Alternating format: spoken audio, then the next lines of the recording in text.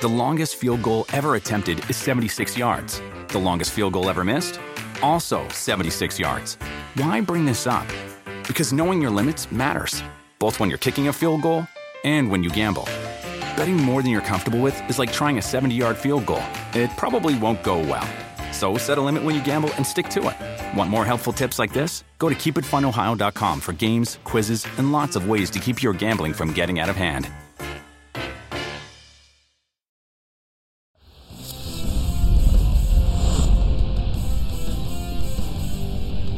Friday edition of PFT PM, Justin Hardy. You know that you got to have passion like that to be successful at the highest level of football. It is rough, it is tough, and it can get violent on a football field. Even though the game has changed dramatically in recent years, it still requires a lot of heart, a lot of brain, and a lot of effort, and a lot of God-given skill. Nothing that I have or need to get through an hour of talking about football. We're just talking about football. Shireen Williams, Mike Florio here with you for the next hour. A very busy week, ending with another very busy day, Shireen. And the busy days will continue because even though free agency has been with us all week long, there are still plenty of guys out there looking for jobs. God, just when you think it slows down, Mike, last night I was like, oh, okay, I'm going to get a break. I'm going to eat before 8 or 8:30 tonight. Just a flurry of them. So I expect that for the next few days until we calm down. Probably sometime early next week, I would think it would start to slow down a little bit. But it's just one after another.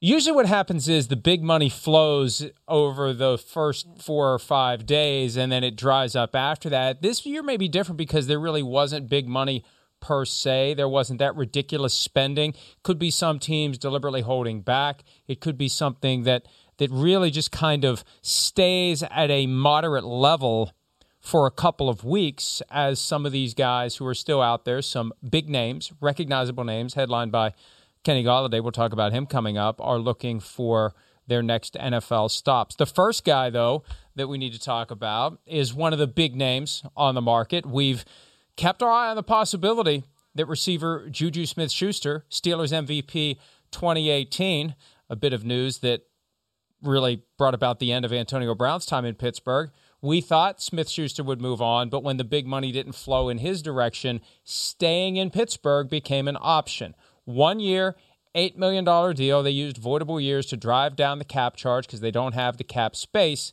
The Ravens were the other team that was a finalist for Juju. That would have been something if he'd gone to Baltimore. I'm told that Baltimore offered more on the base amount of $9 million for 1 year, not $8 million, plus incentives up to another $3.5 million more, Shireen. But Juju decides to continue his career in Pittsburgh for a year, and then maybe next year he's in a position to make more on the open market.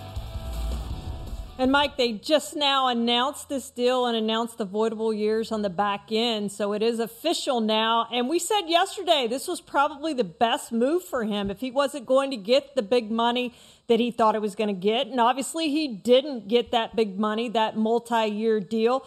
That the best move on a 1-year deal was to go back to Pittsburgh, a place you're familiar with, a place where Ben Roethlisberger knows you very well, a place where you can go prove yourself perhaps this year and get a bigger deal next year when there's going to be more money on the market. So I think this was a good move for Juju Smith-Schuster to return to Pittsburgh. Yes, he turned down bigger deals elsewhere. Kansas City and the Eagles also reportedly were in on him. Eagles weren't. Eagles weren't. As much. The Eagles weren't. Eagles okay. weren't. Chiefs no, maybe were. Ravens for sure. So he had options to go elsewhere for more money, but it wasn't enough, Mike, to entice him to leave Pittsburgh. So he gets a chance to go back and get a bigger deal next year on the open market.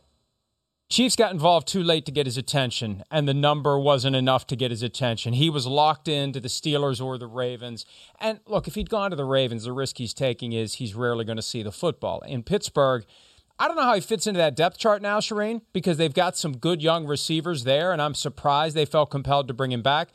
1 more year with Ben Roethlisberger could help. Next year, though, when the Steelers presumably step into their post-Ben existence, that's when it's going to make sense for Juju to move on, because when free agency begins, unless the Steelers pull off a trade that we're going to know about before free agency begins, Juju would be taking a job to stay in Pittsburgh without knowing with certainty who the Steelers quarterback would be in 2022, which would make it harder for him, depending upon who the quarterback is, to have the kind of year that he would want in 2022 to cash in 23. So I think the plan is have a big year, see what's out there next year, and then next year maybe it's Baltimore or Kansas City or the Jets or somewhere else for Juju Smith-Schuster. But an upset for him to stay in Pittsburgh, a good outcome for the Steelers. And as you said, the deal is now official. The deal is announced. Juju is sticking around for year number 5. Far less than what the franchise tag would have been. Some people were surprised they didn't franchise tag him. Well, he's not a number 1 receiver. And that's something that one executive told me today. One of the reasons why the free agency money isn't there for the receivers this year, apart from the fact that there are plenty of good young receivers coming into the league every year now, there's no clear number 1 out there. There's no guy that you're going to game plan against. Kenny Golladay, if he's healthy, maybe. Chris Godwin's not a number 1 guy. I'm still surprised the Buccaneers franchise tagged him. Allen Robinson, as of yesterday, I'm not signing my franchise tag. Then the Bears flirt with Kenny Golladay, and what happens? Allen Robinson beats a path to the franchise tender and signs the thing because the Bears may have realized, why are we paying this guy $17.9 million when the market just isn't there? So smart move by Juju to get what he can and to focus Shireen on next year. And some of these other guys like Golladay got to be wondering what's really going to be out there once we get into the second week of free agency. No question, Mike. It's been a weird year for these receivers and something we sort of expected going into free agency. 2 interesting things about Juju's contract. A, he is the third receiver to sign a second contract with the Steelers in the modern era. The other 2, of course, are Hines Ward and AB got those second contracts. Even if it isn't the multi-year deal he wanted, he will stay on a second contract for 1 year. And the other thing you look at with the Steelers, Mike, is how much they've sacrificed on defense. They're up against the cap, as we said. We know that, squeezed. But they've lost 4 defensive guys who were key to that defense last year. Bud Dupree, Mike Hilton, Vince Williams, and Tyson Alualu. They played 2,100 snaps among them last year. That's an awful lot of snaps for a really good defense. So Juju going back to this team, to me, puts a lot on the offense to get this done because the defense may not be quite as good as what it has been last year and previous years because we know that defense has carried the Steelers. So a lot to me is riding on Big Ben, finding a rejuvenation for 1 more year and trying to get over the hump. And now he's got his receiver back to be able to try to do that. At age 39 and just 2 years removed from his elbow going in week 2. So I still believe that by the time we get to November or December, both sides are going to say, why did we do this as it relates to Ben and the Steelers? One last note on Golladay. There was a report earlier today that the Ravens were interested. I don't know this, but I believe that was just part of the Juju negotiating stuff. And the Ravens aren't going to pivot to Golladay now that Juju has decided to stay put with the Pittsburgh Steelers. Justin Simmons, Broncos safety, staying put, year 2 of the franchise tag. And it's always difficult to value a guy long-term in the second year of the tag because a third tag for Justin Simmons would have been either a 44% raise over this year or quarterback money, which means it was this year and then free agency for Justin Simmons. But they found a way to get it done. Highest paid safety for now until the next highest paid safety. But Justin Simmons sticks around in Denver. That was a move they needed to make. And George Paton so far keeping 2 key players on defense in place. Simmons and deciding to pick up the $7 million option on the $18 million salary of Von Miller. And they tried to work it out with Kareem Jackson and couldn't make that work, Mike. But they did keep these 2 big guys, and they signed Ronald Darby. So this defense looks improved from last year when they were 25th against the run and 21st in overall defense. If Von can stay healthy and get back to his 2018 form, we didn't see it in 2019 under double-digit sacks. And, of course, we didn't see him at all last year with that ankle injury in the first week of practice. So this, to me, was 2 big keeps by the Broncos. I love it when teams keep their own players, guys they've drafted and developed and think they're going to be core players for them. I love when they do that. I love these 2 moves by the Broncos to give Von, in the last year of his contract, a reason to go out there, stay healthy, and get it done. And then, obviously, signing Justin Simmons long-term. These are great moves to me. Yeah, and look, the Broncos are still in the market for a quarterback, I believe. I think George Paton, new GM, not sold on Drew Lock, and we could see a move at some point, maybe a guy drafted at number 9. And the other thing about Von Miller, I don't rule out a trade of Von Miller. I think that Paton may have made a $7 million investment in holding the right to do something with Von later. And maybe it's Vaughn plus the 9th overall pick that allows the Broncos to move up to get a quarterback that they want before one of these other teams in the top 5 that may be looking at a quarterback. So I don't rule out anything because George Paton is new to all of this. He's got no vested interest in any of these guys. He's got no pride of discovering and developing any of these players. So I think that even though the focus has been defense, Shireen, ultimately he's going to pivot to addressing the most important position on the team because I don't think that the Broncos are thrilled with what they have in Drew Lock. No question about that, Mike. And Broncos fans just hope that George Paton is better at evaluating young quarterbacks than the guy before him, John Elway, because we know he did not do a good job of drafting quarterbacks. Obviously, they won a Super Bowl with Peyton Manning, but had to do it with one of the all-time greats. They haven't been able to develop their own guys. So that's what Broncos fans hope, Mike, that if they're going to draft a quarterback, that George Paton is better at determining who that guy is. Desmond Trufant, veteran cornerback, signing a 1-year deal with the Chicago Bears. They will be releasing Kyle Fuller. I'm not sure that they officially have yet. I saw the report last night that they would. My first thought when I see a report that a guy's about to be cut is that the team is going to let it breathe for a day to see if they can work out a trade because that happens all the time. But between Akeem Hicks, who's been given permission to seek a trade, and Kyle Fuller, who's going to be gone. That was a point that Matt Casey whispered into my ear this morning during PFT Live. Sounds like we found the two starters who were offered to the Seattle Seahawks for. Why shouldn't I give him credit? I'm just kidding. Just give him Matt a hard time. I thought I was missing something. Well, the problem is it took on a life of its own. Matt's suggestion, tongue-in-cheek, that, well, we found the two starters that the Bears were offering to the Seahawks for Russell Wilson. People thought like he was reporting that's the name. No, it's just common sense. Two starters who weren't named were offered, and then 2 days later, we see they're getting rid of Kyle Fuller and potentially Akeem Hicks. So, yeah, those are the two obvious names that come to mind. That's all that was. But it's amazing that people who should have known better were duped by that. And not even there was a dupe. There was no intention to dupe anybody. It was just kind of a joke like, well, those are the two starters because the Bears are now trying to get rid of them, even though they couldn't put them in potentially the package for Russell Wilson. And the Bears offense has gotten a lot of our attention. Without Akeem Hicks, now Kyle Fuller wasn't great last year, but without Akeem Hicks, that's a different defense. And I don't care who's on the back end, Desmond Trufant, Deion Sanders, I don't care. If you can't get some push up front, and what Akeem Hicks did as a run stuffer the past couple of years, they got their work cut out for themselves if they're not going to have him this season. Boy, this looks like a team to me, Mike, that's ready to almost rebuild. New GM, new coach, perhaps after the season. I know they're on the hot seat this season, so they're going to have to prove it with the big year with Andy Dalton as their quarterback and perhaps Nick Foles as their quarterback and whoever they draft as their quarterback. But they face a lot of pressure this season, and I just don't see this roster being able to do what Bears ownership expects them to do, Mike. Yeah, and I made the point earlier today that having Andy Dalton at quarterback kind of lowers the bar and makes it easier to succeed, yeah.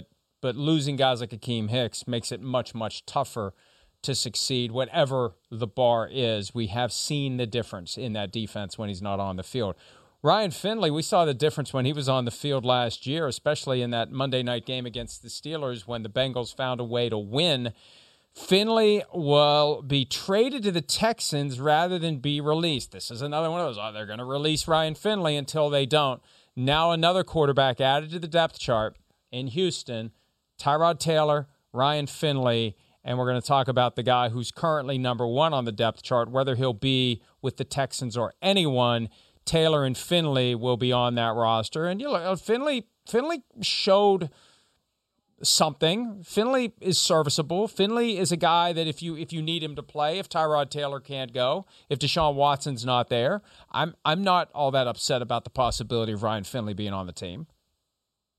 No, agree with you, Mike. And he showed what he could do in that game against Pittsburgh when they ended the Steelers' winning streak, right? He played really well in that game. So I think this was a decent move by the Texans. I am curious, and I don't know where we go to look for this, Mike, on what the number of new players on a team is in a 53-man roster. Somebody has to have that somewhere, but this was the 26th player. Of course, they may not all make the roster. I get that, the opening day roster, but the 26th player outside the organization that the Texans have added, this is just adding up. They're going to be a completely new team, and we know these things, especially without an off-season program, if they don't have on-field work, this is going to be a different team than we've seen ever before, and who knows how they would do with all these new players, Mike. New offense, new defense, new everything. I guess the offensive coordinator stays the same, but it's going to be a weird dynamic for the Texans with all these new players. You need a scorecard to keep track.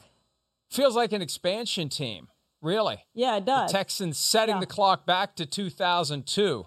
Their first year in the National Football League, and it feels like they're in the midst of a long-term rebuild that will be continuing for all of David Culley's tenure, however long it may be, and beyond. Now, we mentioned Deshaun Watson, and we need to pivot now to the latest developments in this ever-growing list of lawsuits filed against him by women who claim misconduct within the confines of massages. And the numbers are getting larger and larger. They're up to 12.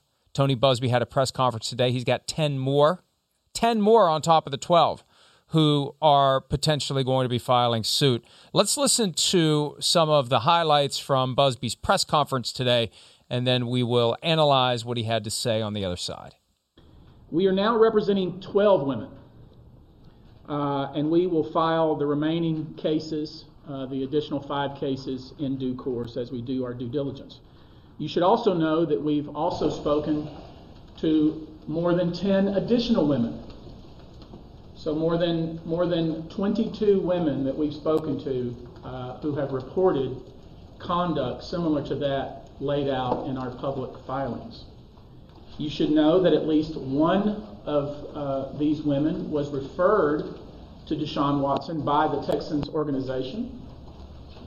As recent as last week, the quarterback coach, Quincy Avery, referred Deshaun Watson to one of my clients. The case ain't about money. And it's certainly not about seeking publicity or fame. I personally don't need it, and these women don't want it. This case is about female empowerment, taking the power back. And I need to dispel some silly rumors. Yes, I live on River Oaks Boulevard, and I live near the McNair family. I don't know the McNair family. I wouldn't recognize Cal or Hal, whatever his name is, if I saw him on the street. This case has nothing to do with the Texans.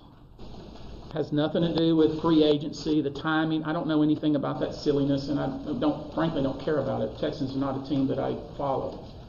This case is instead about women, brave women who are willing to step forward, knowing that they will be criticized and ostracized. And we should all get behind them, applaud them for their bravery, and support them. So at least 22 individuals who have contacted Tony Buzbee, and Buzbee has been very aggressive in soliciting these types of cases. It's been a long time since I practiced law.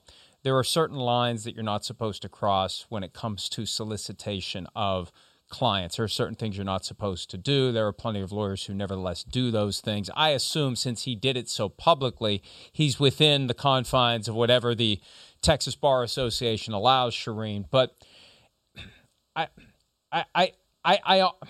feel like it's gotten to the point where he has become so identified with this that for some of these individuals, they may be better off with other lawyers.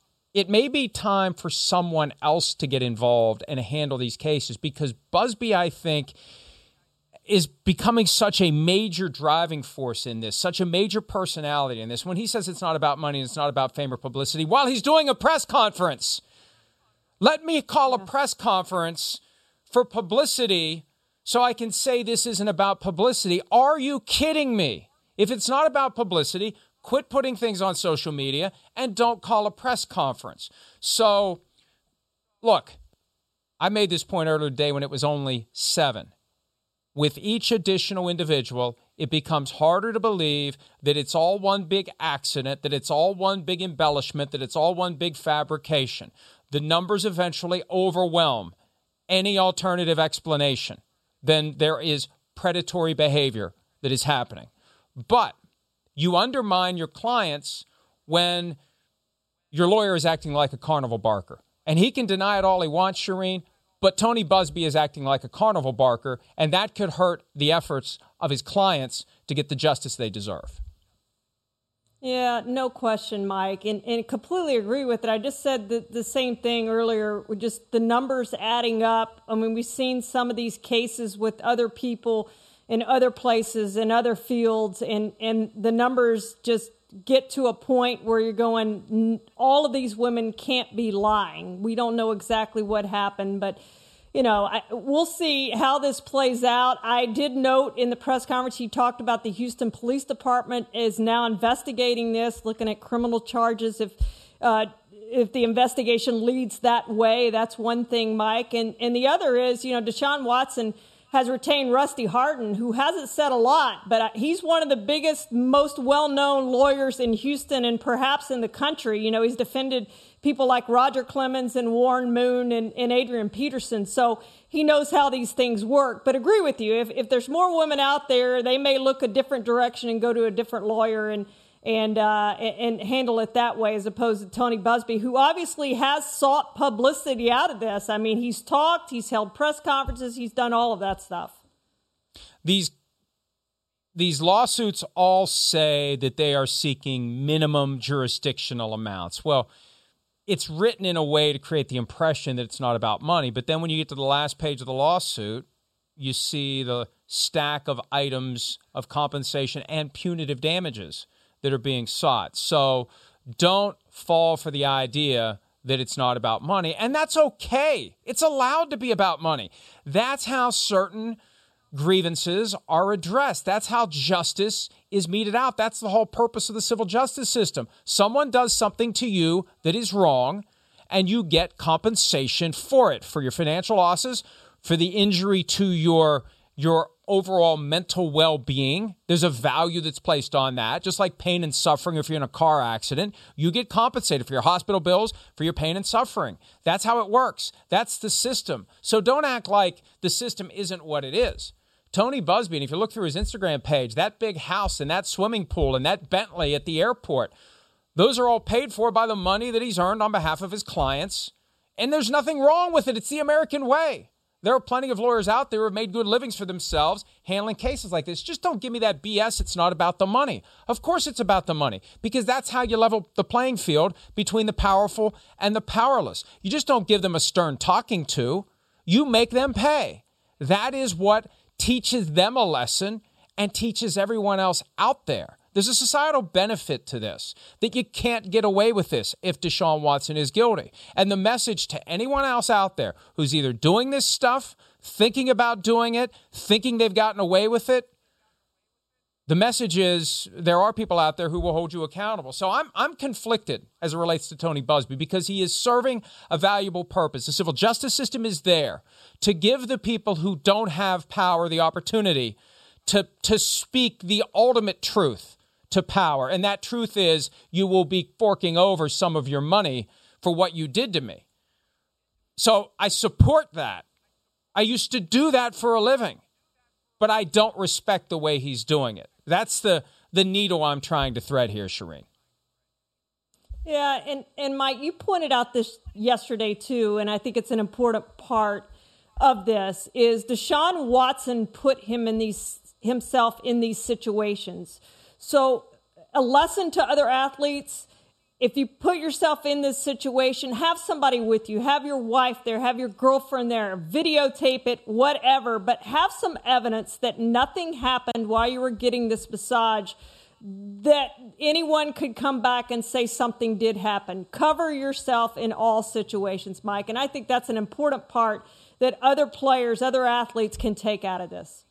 See, on one hand, and this is another area where I'm conflicted, and I'm trying to respect the rights of the individuals. We don't know their names, and we may never know their names until these cases go to trial, because they're all exercising their right to file under the Jane Doe pseudonym. You balance their rights against Deshaun's rights. He's got rights too. But, you know, from his perspective, the easy response is the massage is an inherently intimate act, and there are certain things that could happen during the confines of the massage that just happen. That doesn't mean it's assault. Okay, fine. That's fine. You have the right to try to prove that.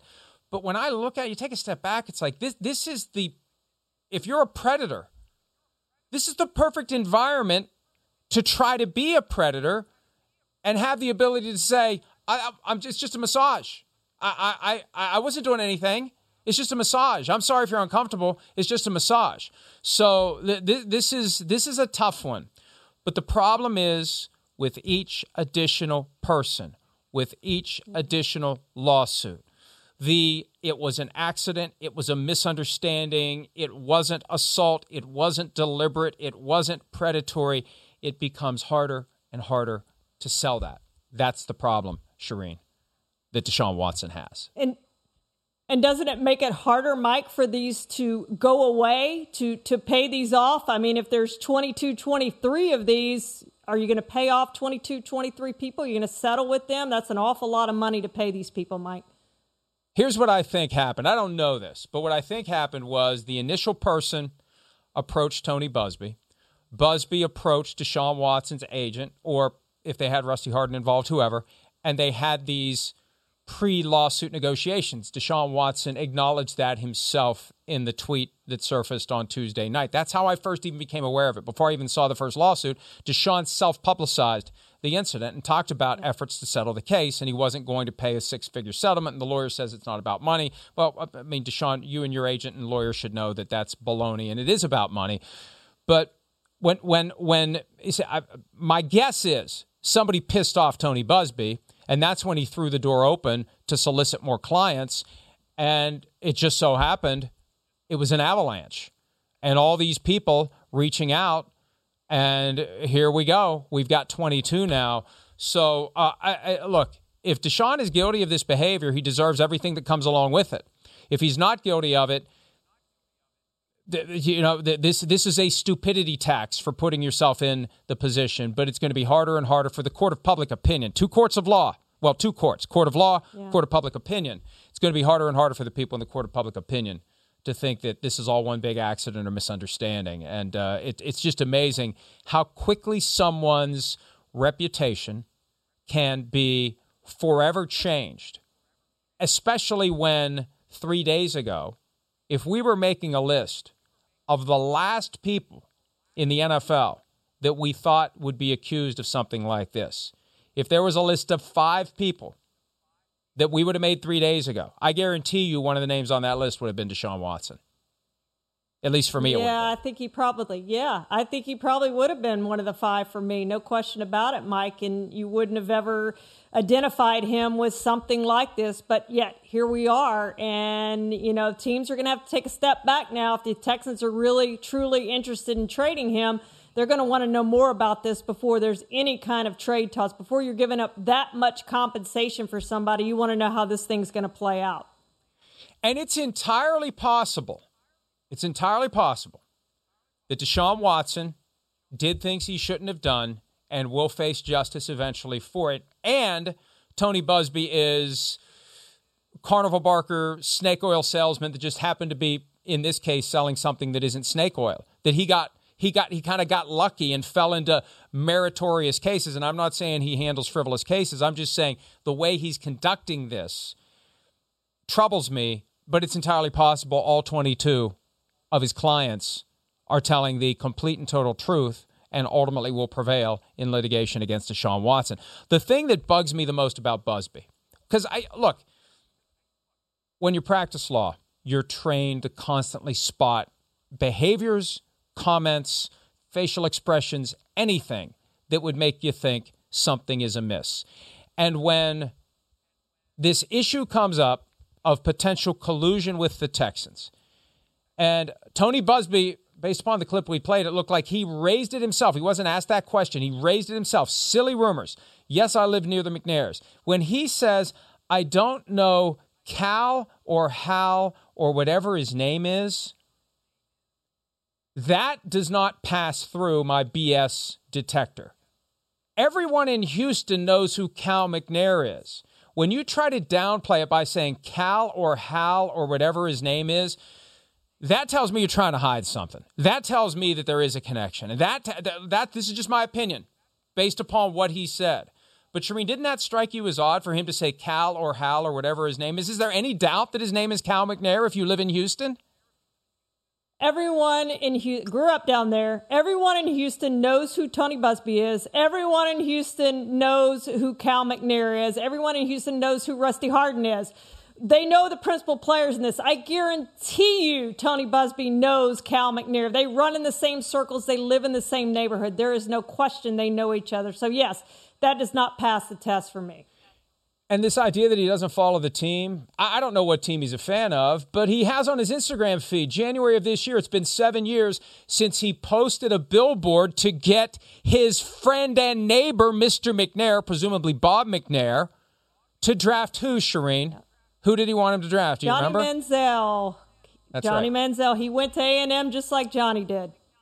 Yeah, so you can't say you don't follow the Texans when you just hyped 2 months ago a billboard you purchased 7 years ago to get the local football team to draft Johnny Manziel. So, again, this is difficult, but these things aren't mutually exclusive. It's possible that Tony Busby is not telling us the whole truth and nothing but the truth about his motivations and what he knows and whether or not there may be some collusion there. And let me tell you, if I'm the NFL, I'm very curious after hearing Tony Busby today to wonder whether or not this fuse was lit in some way by the Texans. I'd want to explore that if I was the league, but it's still entirely possible that Deshaun Watson is guilty of 22 instances of assault. So a difficult situation for everyone involved. And as we cover the NFL, when these stories come up, we don't go looking for them. They come our way, and it's not within our purview to ignore them. We have to flesh them out, and we have to inform people, and we have to analyze them. And obviously, this is something we'll be following for weeks, months, maybe years to come, depending upon how long it takes the legal system to process these cases, and also the NFL now actively investigating these cases. And at a certain point, and the NFL's personal conduct policy, in my mind, Shireen, is driven by PR. At a certain point, this becomes so significant that you're going to see the league put Deshaun Watson on the commissioner exempt list. So whoever has him on the roster is going to end up paying him to not play. I have a feeling that's where it's going to end up at some point before football season begins. It's all about PR for the league, Mike, and they do these things on a PR basis, you know, and we've seen the stories, right? I don't know how many you've written, Mike, but there have been a bunch of stories over the last 2 or 3 days on this, and they keep coming one after another. So that's not a good look for the NFL. So, yeah, at some point they address this from a PR standpoint. All right, let's take a break. Matthew Stafford and Jared Goff meeting with the media in their new cities today. We'll talk about some of what they had to say when this Friday edition of PFTPM continues right after this.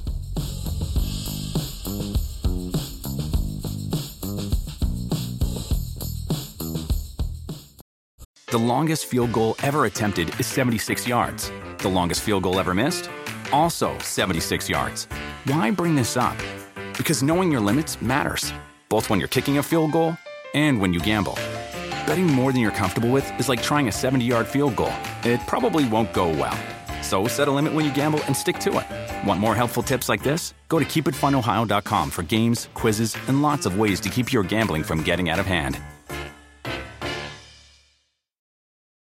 Do you want a beautiful lawn? Enter TruGreen, the easiest way to get a great lawn. Just water and mow, and they'll do the rest. Weed control, fertilization, aeration, and more. TruGreen is the official lawn care treatment provider of the PGA Tour, and they have a verified best price, which guarantees you the lowest price with no compromise on quality. You do you. Let TruGreen do your lawn care. Visit TruGreen.com, TruGreen.com, to get the best lawn at the best price with the best people. Guaranteed. Start clean with Clorox, because Clorox delivers a powerful clean every time. Because messes happen. Because The charcoal mask. Great, because why would I put that on my face when I could drop it in my sink? This is what I get for multitasking. Ugh, why is charcoal so sticky? Hello? Hey, Janice. I am so sorry. I thought I was on mute. No, we don't need to reschedule. I'll just stay off camera. Ooh, yeah, that happens. So start clean with Clorox. Use Clorox products as directed. Well, seeing him now, I do expect Jared to come in and start to be our starting quarterback. I don't see anything other than that. And then in respect to where we're at 7 overall with the draft and regarding the quarterback position is, like I've told you guys previously, and it hadn't changed, that, when you're picking inside the top 10, you're not in a position to ignore any positions. You're just not. So, the quarterback position is very important. And if the value's there and if the right guy's there, then, he'd be in heavy consideration if the right players there and the value's there. But so this doesn't change anything that we've spoke about previously regarding the draft. But we do expect Jared to come in and compete to be a starter. Come in and compete to be the starter. That's a weird way to put it when you bring in Jared Goff, the former number 1 overall pick in the draft, a guy who took a team to a Super Bowl a couple of years ago. And Brad Holmes, I think, handling it the right way as he describes the options with the 7th overall pick. You don't want to box yourself in to anything. You want to keep your options completely open because ultimately, Shireen, what you want to have the ability to do is say, the guy we got is exactly the guy we wanted. Yeah, and, they passed on a quarterback. I keep going back to that, Mike, but they passed on the quarterback at number 3 overall last year, and that could have been Justin Herbert. You could have had him. You could have had your franchise quarterback. You wouldn't have had to make this trade. So, if they get the chance and they like the guy who's there, they've got to draft him. And it's a situation like Justin Herbert had last year where he came in and sat behind Tyrod Taylor and was supposed to sit for longer than what he did.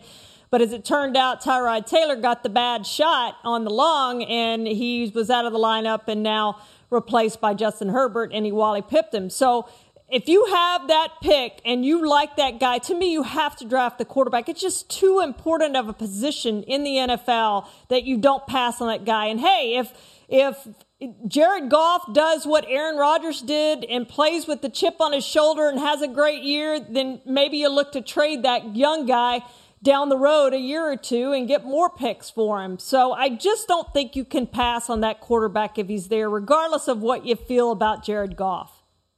Goff spoke to reporters today. He says he has no ill will toward the team that made him the 1st overall pick, paid him a bunch of money, and then hot potatoed his contract right out of town. Here's Goff. And I'm so thankful for my time there. I had so many great memories, made so many great friends, have so many great former teammates from there, and there's so much I learned there, and there's no ill will. I want to move forward with my life and my career, and this is the next chapter. It starts today, but I had so many great times there, and I'm thankful for everything that went on there.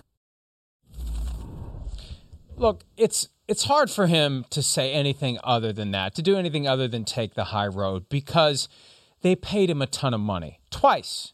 They paid him the slotted number 1 overall pick contract, and then they paid him $33.5 million a year after 3 seasons in the NFL when they clearly shouldn't have. So if someone paid me that kind of money and I didn't live up to it, and all they did was try to get out of a bad situation, what ill will would I have for them? I'd feel guilty. Sorry I didn't live up to the faith that you had in me. I doubt that Jared Goff is in a position to strenuously object to that assessment that the Rams have. So, yeah, he got a ton of money, and now he gets a fresh start, and there's no reason for him to be upset with anyone. First time he's played outside the state of California, Mike, on the team that he's on. Obviously, he's played games outside the state of California, but on the team he's on. So he does get a fresh start with Detroit, and they do see this as a rebuilding process. So it's amazing how that Lions team has transformed since Caldwell was there just a few years ago, and they had some good teams and they had some chances to win a playoff game, and obviously couldn't get that done with Matthew Stafford at quarterback, with Calvin Johnson at receiver, and some other great parts they had on that team.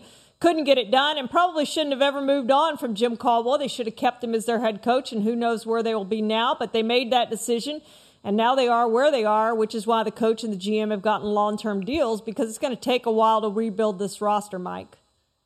New Rams quarterback Matthew Stafford, still feels weird to say it, even though we've known it for a couple of months. Yeah. He addressed the media today, and he talked about his feelings about being on a team that has accomplished more, let's say, than the Lions have in recent years. You know, they were definitely, a team that I was really interested in. Obviously, past success. I mean, it's a team that's been extremely successful. It's something I was looking for, was the ability to step into a team that, was, showed the ability to win and win right now. And there's a ton of great players here, a great coaching staff, an atmosphere of winning, and something I'm, excited to be a part of now. I want to take a second to. Now, that wasn't a press conference per se. That was the old exclusive interview with the employee of the team website, which makes it, frankly, an inter-office meeting, or intra-office meeting. Got to get that right. But look, a lot of Lions fans were upset by the characterization that he's now in an atmosphere of winning. Well, this is a team that's consistently been in the playoffs. This is a team that's been to a Super Bowl, something the Lions have never done. The Lions haven't won a playoff game since 1991, and they actually commemorated that in 2016, the 25th anniversary, the last time we won a playoff game. That continues to be not something you should brag about.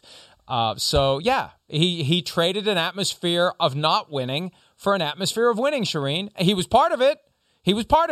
He's responsible, but now he's in a place where even without him, they were winning, and he's better than the quarterback they had. It is interesting, Mike, that the Lions bid I guess it was a thank you rather than a farewell, but that video they produced was fantastic because Matthew Stafford was so ingrained in Detroit, both outside the organization and within the organization, and what he did. But I'll ask you this, Mike, and I keep going back to it. I know what Sims thinks, but do you think that Matthew Stafford is a significant upgrade over Jared Goff? That's the first question. And the second one is there a player in the NFL with more pressure on him going into this year than Matthew Stafford? As a thrower, I think Stafford is dramatically better than Goff. Goff has a funky Phillip Rivers throwing motion. He doesn't move well. And I still hold against him the fact that, as we talked about yesterday, Brandon Cooks wide ass open in the end zone in Super Bowl 53, and he didn't see him, even though I suspect they talked at length about the fact that they were going to go back to that play in the second half of the loss to the Patriots. So, yeah, I think Stafford's a significant upgrade as a passer. But I still have concerns about Stafford from an intangibles standpoint. Because you think of the other great quarterbacks of the past 20 years. Peyton Manning, Tom Brady, Aaron Rodgers. Patrick Mahomes hasn't been around long enough to fall into this category. Russell Wilson. We'll put Russell Wilson in there too. Obviously, great quarterback of the past 20 years. Would those guys who have shown us true greatness and desire for greatness, would they have tolerated this revolving door of mediocrity that the Lions have had for the duration of Matthew Stafford's career? At some level, it has always struck me as odd that Stafford just seemed to be okay with the fact that the Lions were at best just okay. Other quarterbacks would have taken it upon themselves to make it better, or eventually gone into someone's office and said, I can't do this anymore, get me the hell out of here, sooner than 12 years into their careers. That's the thing that keeps nagging at me. Does Matthew Stafford have that fire that drove Tom Brady from New England to Tampa Bay and drove the Buccaneers to a championship in the first year? I think the answer is no. The question is, how much of that can the Rams work around in L.A., and will it manifest itself there? Yeah, he's got to be a better leader, certainly, than he was in Detroit. Nobody questions his toughness, and you saw that in the video that the Lions produced. He is as tough as they come, Mike. But he's got to be a better leader and step up for that Rams team and that Rams offense to match what they have on defense if they're going to do what they traded for him to do in Los Angeles. He's got to be a leader, not a better leader. He's got to be a leader. And I think that's the key. All right, let's take a break. When we return, we're going to answer some of your questions on this Friday edition of PFTPM. We'll be back with that right after this.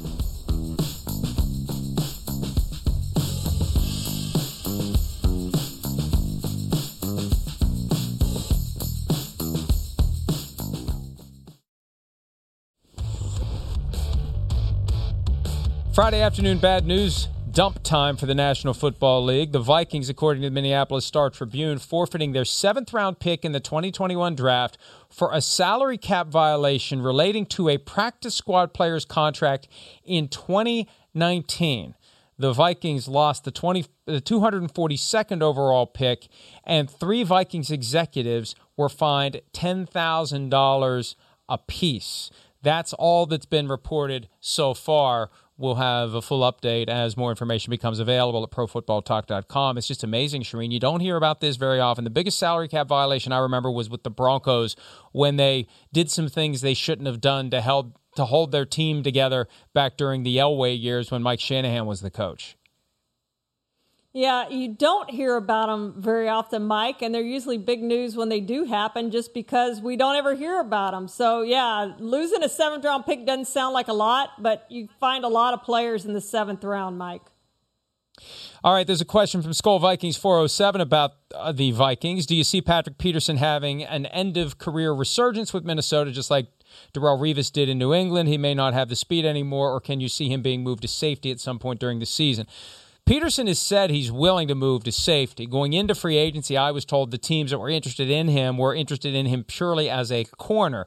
Now, the Vikings have Harrison Smith. We don't know what's going to happen with Anthony Harris. He's a free agent. His name has not come up at all this week that I've noticed.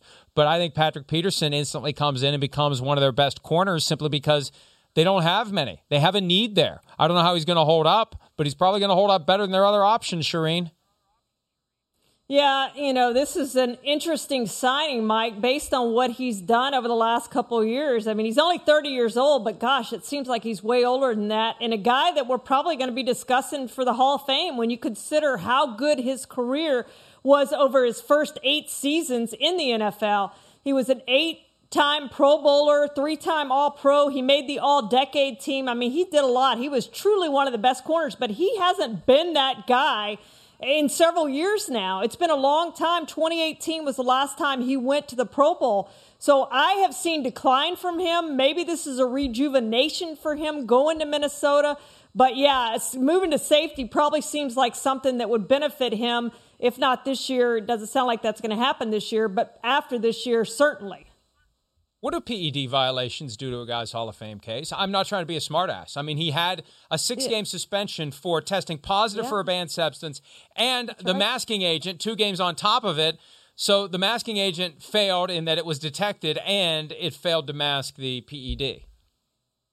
I think it's something you have to discuss. Unlike the Baseball Hall of Fame, they've just taken these guys and just removed them completely. The NFL will discuss them. And I don't truly know that we've had a guy who's come up that served a suspension. Antonio Gates may be the first guy who's going to come up that we get to talk about who served a suspension like that. But it will be interesting to see how it's handled in the conversations in that room, because I think he will be in there and be discussed. And you do have to consider it. No question about it.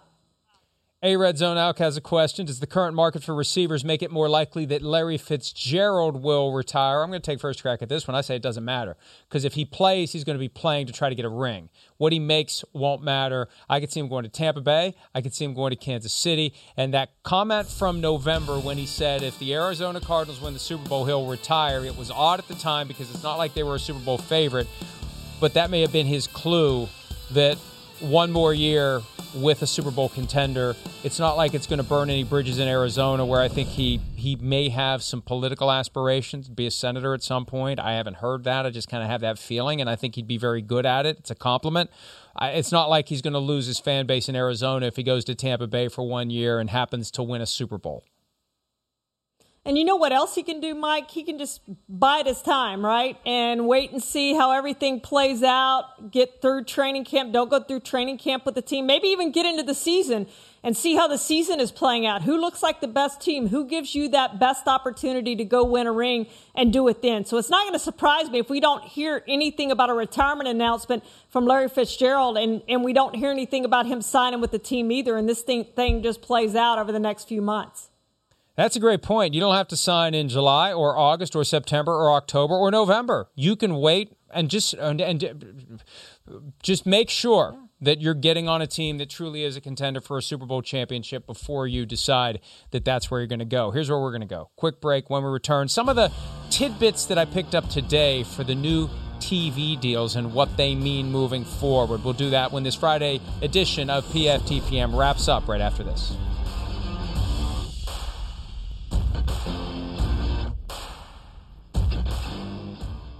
The longest field goal ever attempted is 76 yards. The longest field goal ever missed? Also 76 yards. Why bring this up? Because knowing your limits matters, both when you're kicking a field goal and when you gamble. Betting more than you're comfortable with is like trying a 70-yard field goal. It probably won't go well. So set a limit when you gamble and stick to it. Want more helpful tips like this? Go to keepitfunohio.com for games, quizzes, and lots of ways to keep your gambling from getting out of hand. Do you want a beautiful lawn? Enter TruGreen, the easiest way to get a great lawn. Just water and mow, and they'll do the rest. Weed control, fertilization, aeration, and more. TruGreen is the official lawn care treatment provider of the PGA Tour, and they have a verified best price, which guarantees you the lowest price with no compromise on quality. You do you. Let TruGreen do your lawn care. Visit TruGreen.com, TruGreen.com, to get the best lawn at the best price with the best people. Guaranteed. Start clean with Clorox, because Clorox delivers a powerful clean every time. Because messes happen. Because the charcoal mask. Great, because why would I put that on my face when I could drop it in my sink? This is what I get for multitasking. Ugh, why is charcoal so sticky? Hello? Hey, Janice. I am so sorry. I thought I was on mute.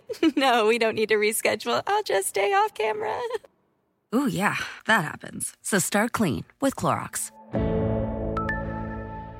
Use Clorox products as directed.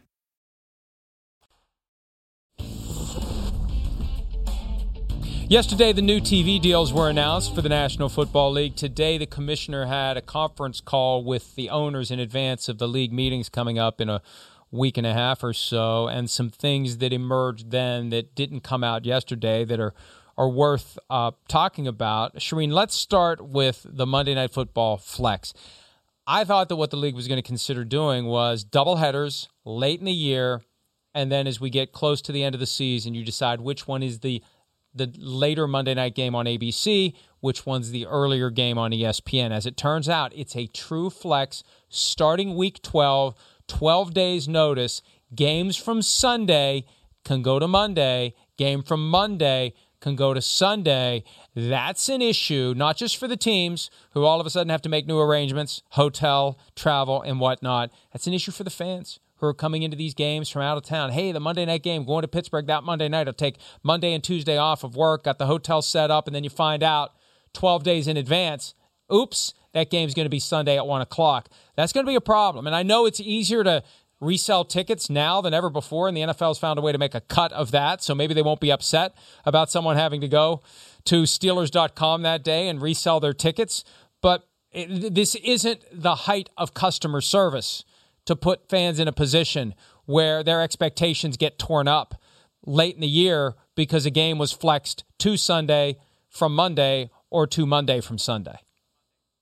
And you know what it tells you, Mike? Just what you said. They care more about the eyes on the TV sets than they care about fans in the stands. That is obvious, and that's been obvious with these TV deals, and it was obvious last year when they didn't have fans in the stands, and they did it all on TV, and it was all about TV and all about ratings, Mike.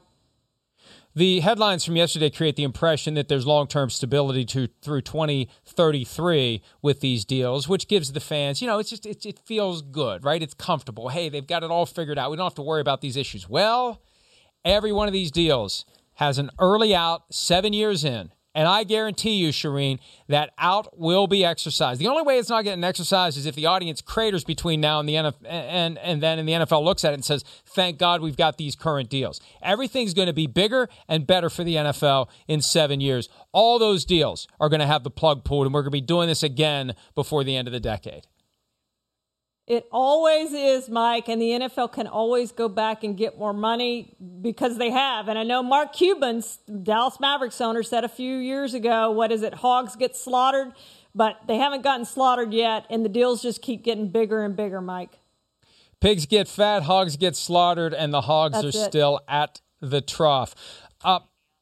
The Cowboys will be in primetime 7 times per year now because the rule has been changed to allow any team to be in primetime up to 7 times per year. Makes sense. There will be 17 games. This is the latest evidence of it. 7 primetime appearances to go along with the extra primetime or the extra regular season game.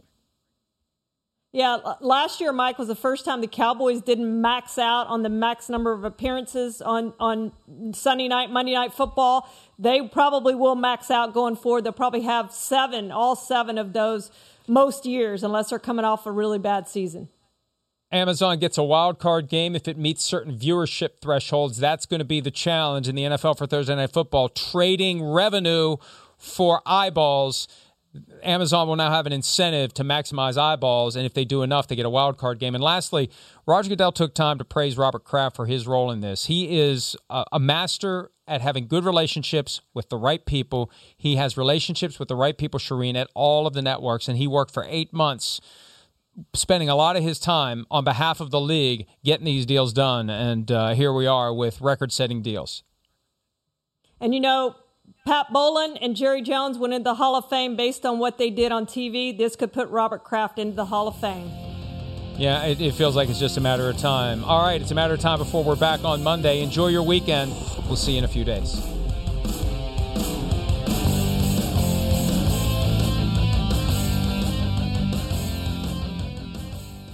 The longest field goal ever attempted is 76 yards. The longest field goal ever missed? Also 76 yards. Why bring this up? Because knowing your limits matters, both when you're kicking a field goal and when you gamble. Betting more than you're comfortable with is like trying a 70-yard field goal. It probably won't go well. So set a limit when you gamble and stick to it. Want more helpful tips like this? Go to keepitfunohio.com for games, quizzes, and lots of ways to keep your gambling from getting out of hand. Start clean with Clorox because Clorox delivers a powerful clean every time. Because messes happen. Because the charcoal mask. Great, because why would I put that on my face when I could drop it in my sink? This is what I get for multitasking. Ugh, why is charcoal so sticky? Hello? Hey, Janice. I am so sorry. I thought I was on mute. No, we don't need to reschedule. I'll just stay off camera. Ooh, yeah, that happens. So start clean with Clorox. Use Clorox products as directed.